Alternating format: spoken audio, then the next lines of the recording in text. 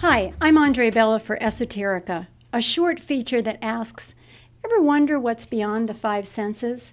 And this is Surrounded by Angels. Do you believe in angels? Statistics say most people do, but have you ever seen an angel? A close friend of mine once told me about a car accident she had in Mexico. She fell asleep at the wheel as her van hit a large boulder, causing her to be thrown through the windshield. As she was going through the glass, she saw two angels on either side of her, gently holding her arms. Although she was seriously injured, at least she was not in her van, which careened down the steep slope and burst into flames. I've never had anything like that happen to me, but I totally believe my friend's story. But are there any angels in my life, I wondered? So I began thinking. Today, as I was mowing the back field of my farm, I thought about how I always pray to all the dead farmers who ever mowed these fields, asking them to tell me where the rocks are so I won't wreck my mower. It always works, including last week when I forgot to ask and I hit a really big rock. So couldn't my dead farmers be angels? Who says they have to have wings? Then I remembered a shamanism workshop I attended where everybody was seeing dragons, wild animals, and old men in robes. And what did I see? Nada. So maybe I only had a hotline to dead farmers. When I was growing up, I was really against this imaginary being thing. My mother used to talk to her guide, Billy Two Feathers, a very cranky, disheveled Indian, whenever she had misplaced something around the house.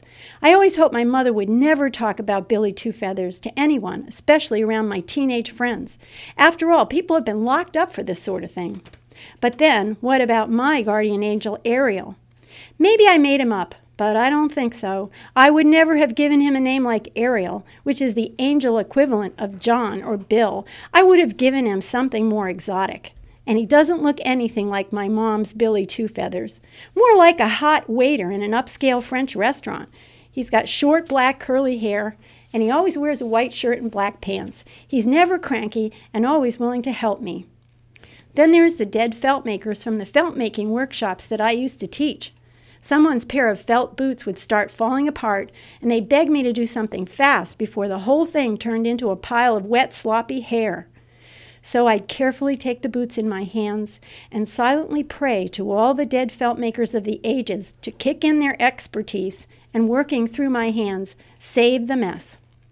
Those ancient felt makers did some great work. Recently, a psychic told me I was surrounded by angels. Who, me? Maybe I don't see lions and sages on my shamanic journeys, and maybe my dead farmers and felt makers and Ariel are my angels. But if I'm actually surrounded by angels, it seriously raises the bar on my behavior. After all, having them with me is very comforting, but it also means I have to behave, and I do. Except sometimes I'll decide to do something, well, not too bad, but a little naughty. Hey, nobody's perfect. And no, I'm not going to tell you what these naughty things are. So I just ask my angels to look the other way, sort of turn their wings on me for just a minute, because I sure don't want them to go anywhere. I love having them around. So maybe I am surrounded by angels, and maybe you are too.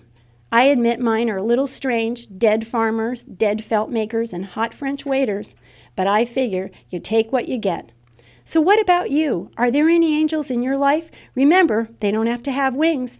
Maybe there are one or two sitting right on your shoulder, just waiting for you to notice them. And take it from me, you're crazy if you don't.